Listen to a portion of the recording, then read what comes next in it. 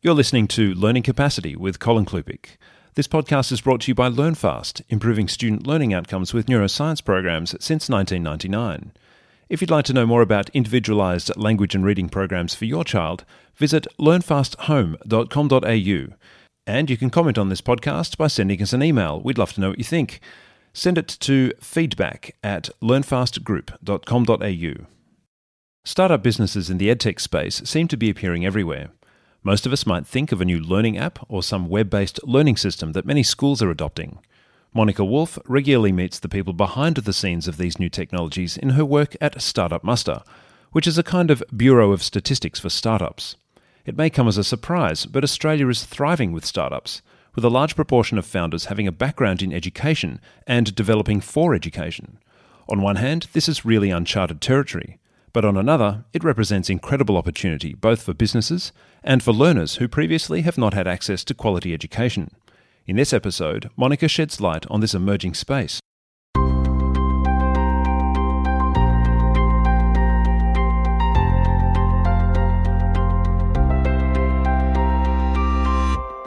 Monica, thanks for joining us. Thank you for having me. You work for what most people might think is a little bit of an unusual organisation called Startup Muster.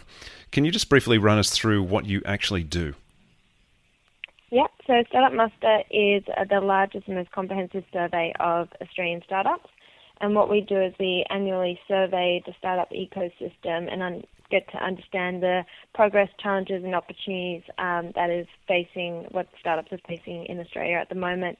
I kind of coin us a little bit like the Bureau of Statistics for startups. And these estimates we collate and we put into a big report, and we encourage the outputs to be used by industry, government and startups themselves when looking to understand what's going on and how they can better their business or make policy decisions. It's also a strong indicator to overseas about what is going on in Australia. I guess some people might be thinking, startup, that means crazy teenagers living a fairly relaxed kind of life, don't have an honest job and are just sort of working away at the fringe of society. I'm thinking back to the film The Social Network, just a bunch of geeks who happen to be pretty clever at something. But what we're talking about here is seriously educated young people making a very serious start at something. Exactly, and I can tell you there's nothing relaxed about it. We commonly have this graph that we all look at, and it's your emotional development throughout the day, and it's just consistently highs and lows. So there's absolutely, if you're lazy, if you're not resilient, and if you're thinking about just making money, startups are probably not your best bet. But yeah, so you look at the report, you see most of them are highly educated. They have come from various different industries. So, there's 13% of the sample last year had a background in education, and there are various reasons as to why they've decided to pursue a startup. Now, something else I noticed in your report was over the last few years, there's been a small but steady rise in females in startups. Is that because, do you think females or girls in particular just have been shunned from that industry or never been encouraged to be involved in startups? What do you think's driving that now? I think there was a little bit of the perception issue that did come out of, mainstream media about what the coder guy looks like and what the startup guy looks like, and it's all swag shirts and things like that.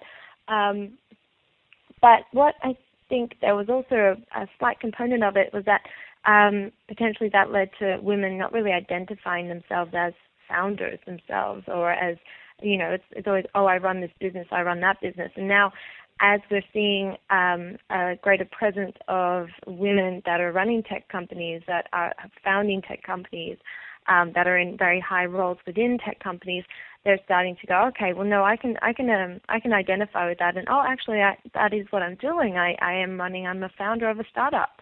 So there's those kind of outcomes as well.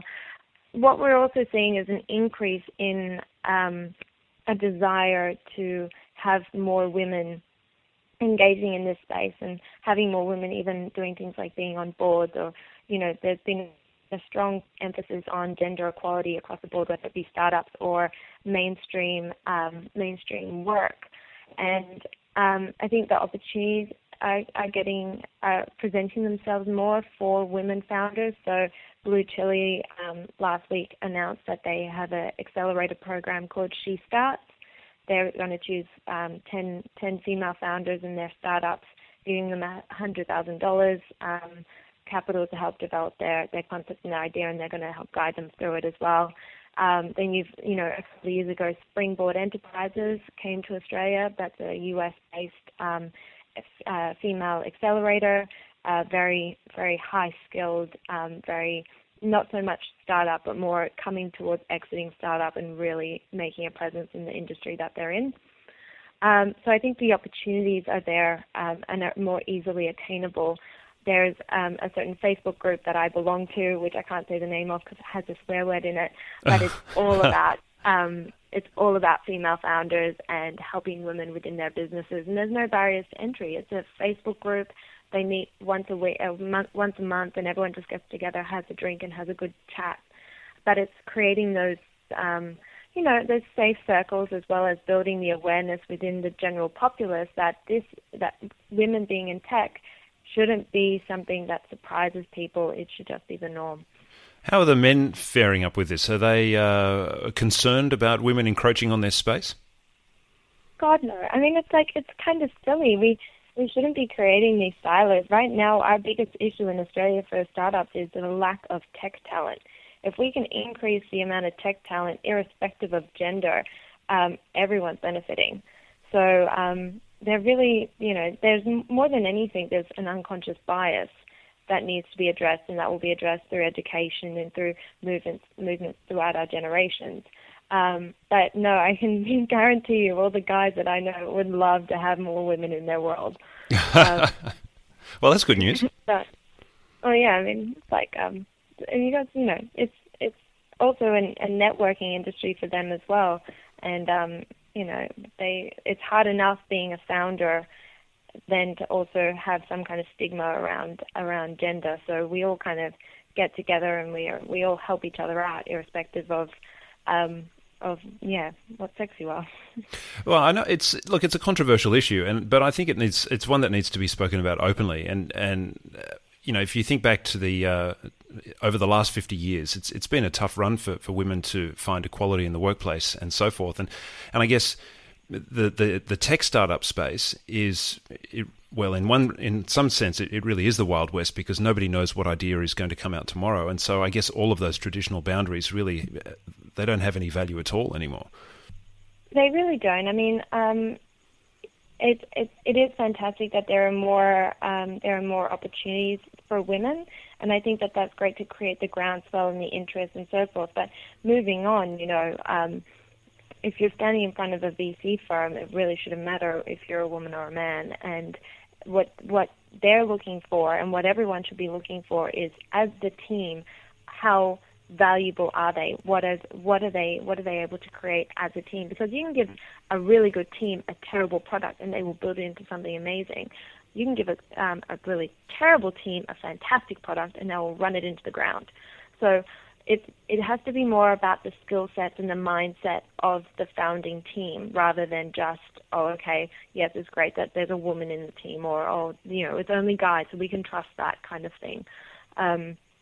It's really all about skills development, and that's where the education piece comes into it so strongly, because we're needing to build skills and educate not just our current workforce, but also our children in areas that will help them succeed in life later on down the track. And a lot of that is, related to STEM, it's related to coding. And it's also, even if you don't want to be a coder and you don't want to have a very deep understanding of technology and use it at a back-end type sense, you need to be able to understand the language, and you need to be able to communicate with people so that you can understand, as a founder, I need this done. How can it be done, and that you're not being taken advantage of? Something I found somewhat surprising from the report was that the people involved in tech startups in Australia seems to be quite healthy, as in there seems to be quite a healthy proportion of people still doing that kind of activity here in Australia versus something overseas, maybe Silicon Valley or some other part of the world. Do you see Australia as a fertile ground for this space?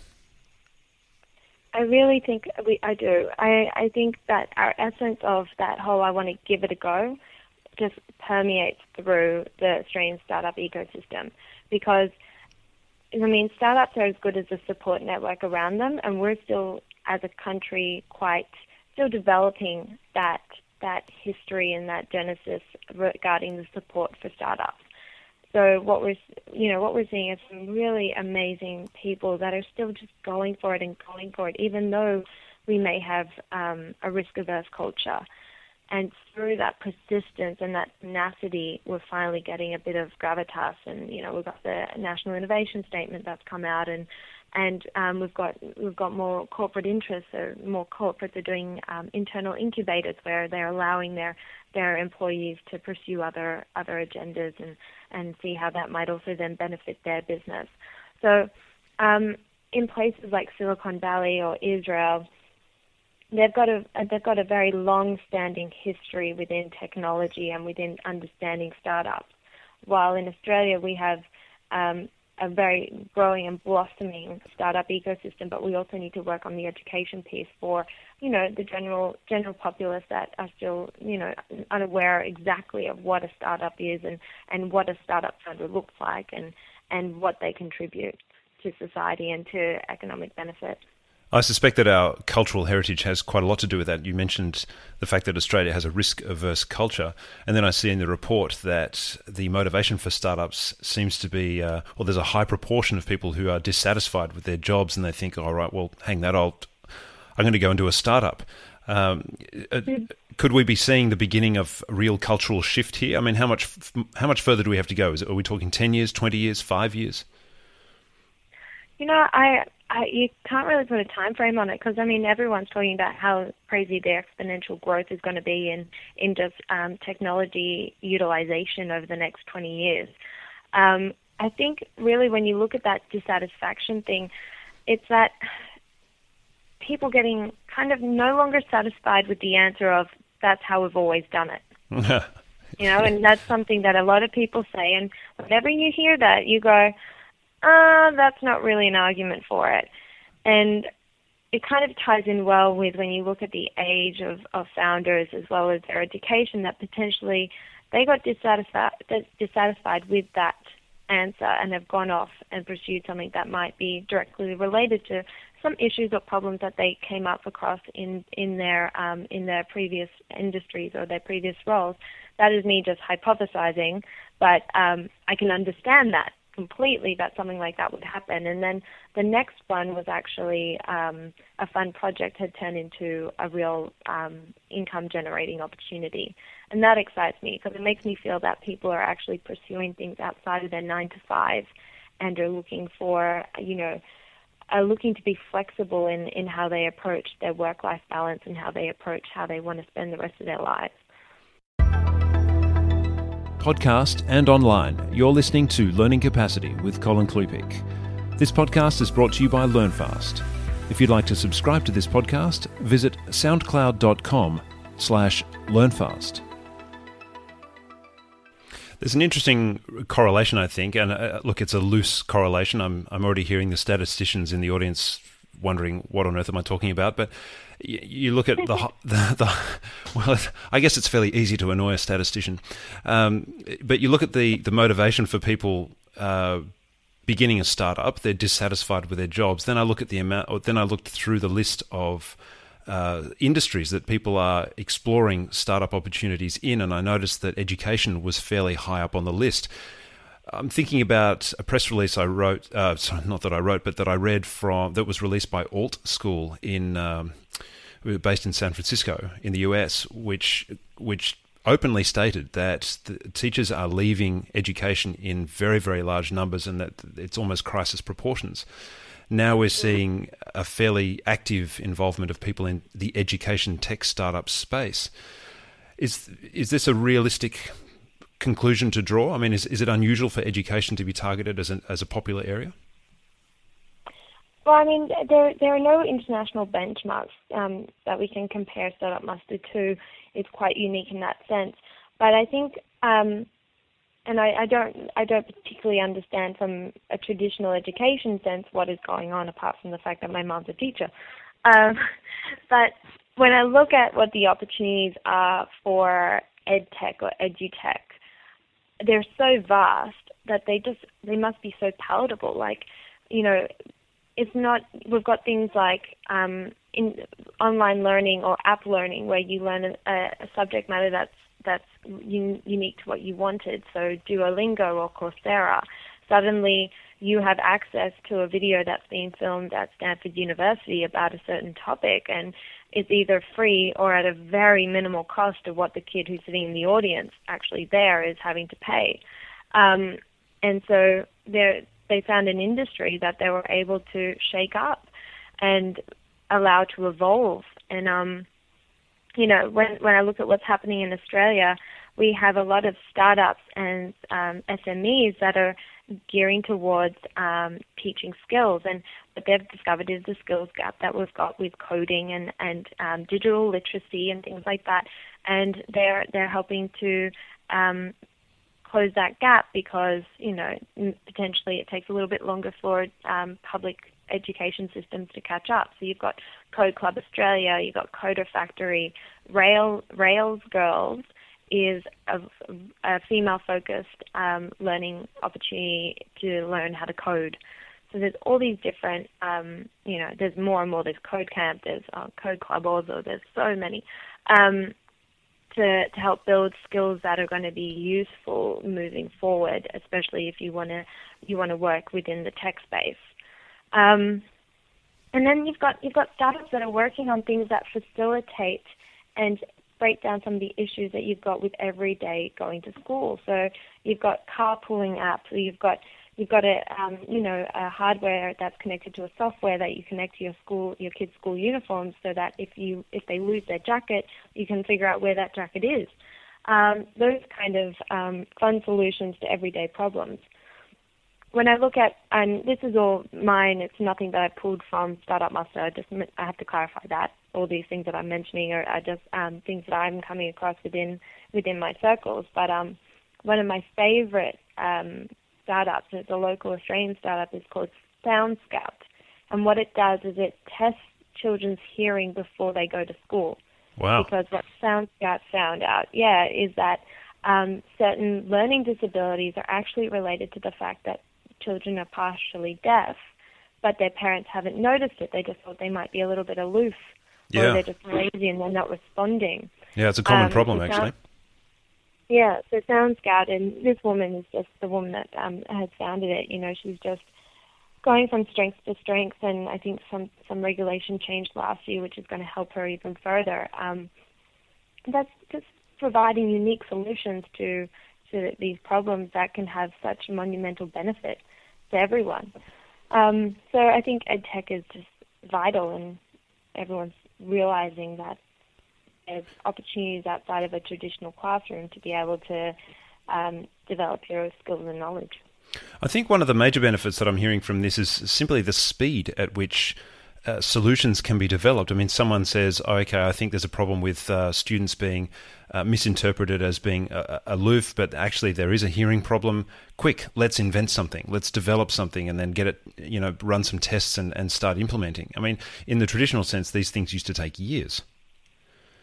Yes, and I mean, that's the essence and the genesis of a startup, is that it has large scalable ability and utilizes technology within that to capture that market.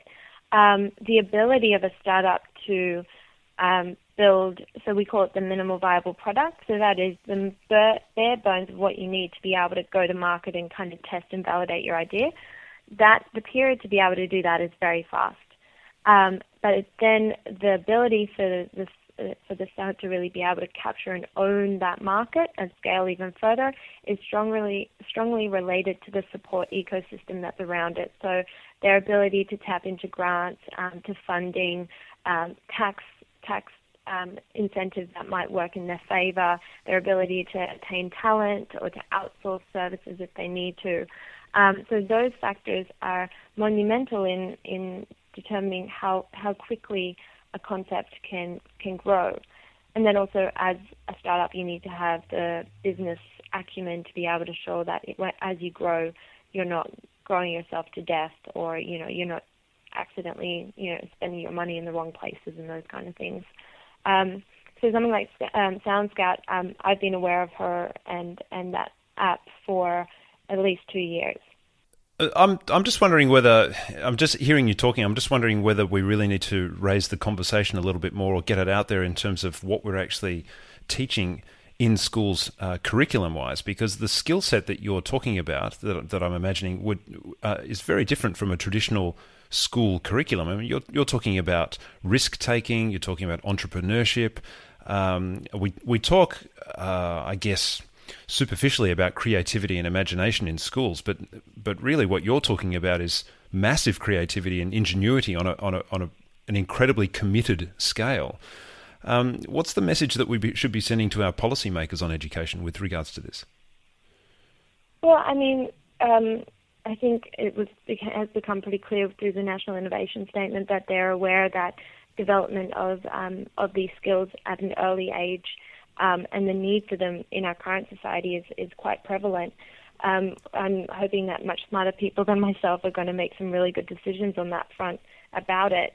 But in the meantime, what we can look for are things like Code Camp, which provides skills that teach children how to code during school holidays, or the Tech Girls movement, which they are really interesting. I came across them at Google's International Women's Day this year, and what they're doing is they've got a series of books out, and they're aimed for girls within primary school and high school, and the books are characters that are taking real-life women and girls and putting them in superhero-type fictional context, but the overall story that they're part of is actually their real-life story. And so it's trying to engage with girls so that they read these stories and start to understand, okay, yes, this is an option for me. I identify with a 12-year-old girl that's in that book, and start to develop their interest. And then Tech Girls have also partnered with this thing called Technovate, and it's something that they do locally, and they get girls that are at high school and primary school, and they take them through the entire process of building a minimal viable product. And then at the end of I think it's a 12-week program, the girls do a pitching competition, and they get awarded various awards. One that wins it overall has the opportunity to go to Technovate International, so that's over in the US, and they get to pitch their idea against girls from all around the world. And that is really fantastic. And as I'm starting to get to know more people within this space, I'm starting to hear more and more about these smatterings of, say, high school kids going in and working with universities in Victoria and doing an internship and building something there. So there's a movement, at least from a private industry and from a tertiary education point of view, to tapping into what the kids are doing and trying to get them excited about what they could be doing. Let's imagine that there are some old-timers in terms of their view of an industrial Australia listening in. I'm going to ask something rather controversial. It's a fairly big question, but we talk about the manufacturing sector and the resources sector tailing off, or the sun setting on those two. From your perspective, and this may be a biased perspective that you might have, and that's okay, is the tech startup space really a viable option for Australia? Without a doubt. So let's focus on the rural and regional areas for a minute. Essentially, in those areas, you've had a very single income generating industry that has developed that rural regional area. Now we're dealing with the fact that that industry might be in decline. But you have all these families and support areas built up. So you've got your cafes, you've got your supermarkets and all those kind of things. So there is a community there that's going to be suffering. Through startup and through the digitalization of the workforce, we have an opportunity to make sure that these families and communities can maintain where they are and the connections that they've made through starting their own businesses and running them virtually through startups. So we've got in Wagga Wagga, Albury, Toowoomba, Mackay, we have this really strong development of co-working spaces and a facilitation of making people understand that they can potentially become virtual receptionists or virtual assistants.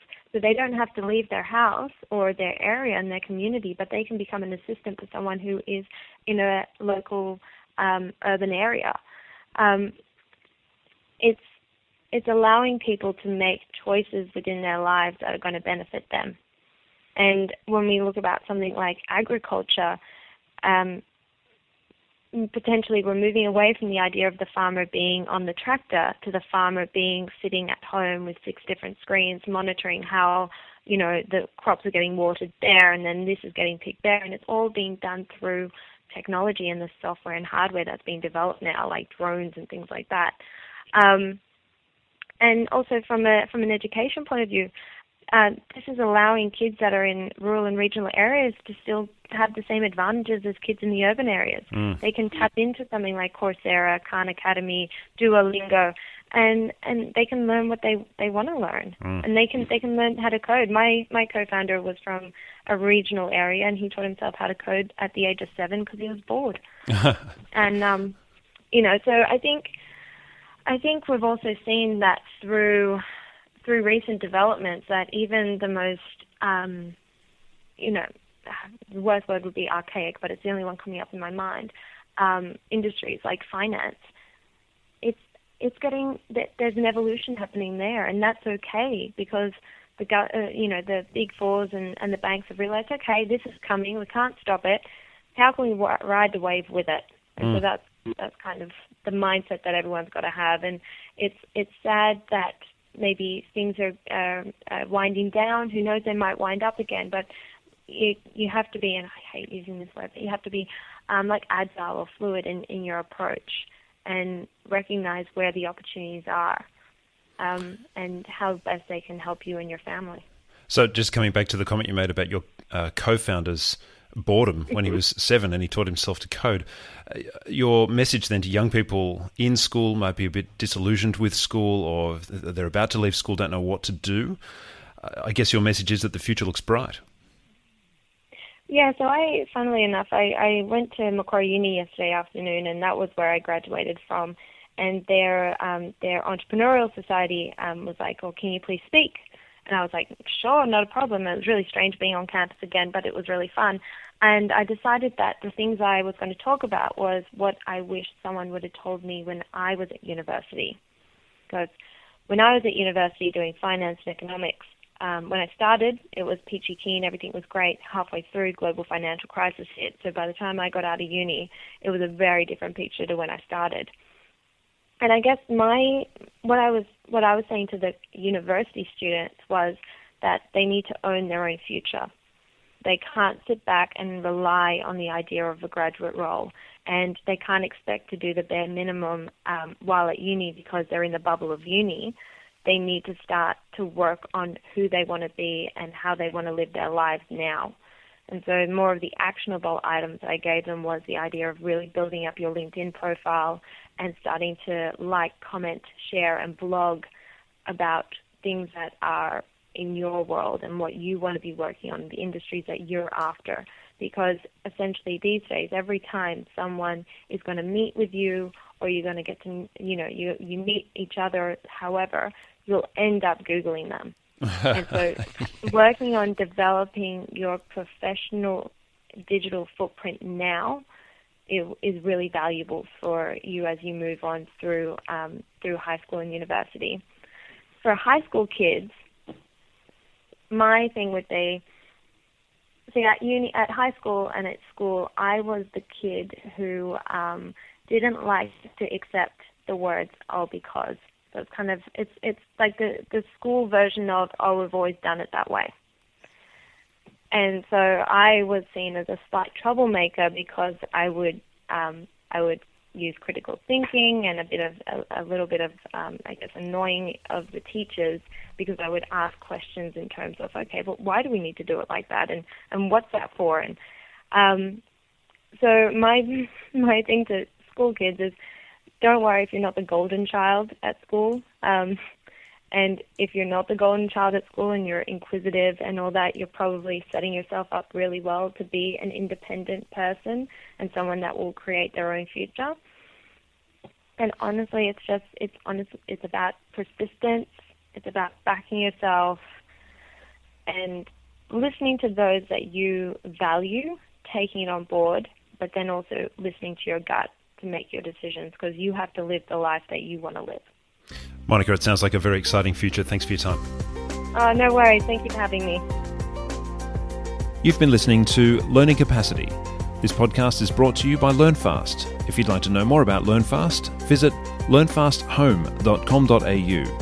And once again, you can comment on this podcast. Send your emails to feedback@learnfastgroup.com.au. I'm Colin Klupik. Until next time, bye for now.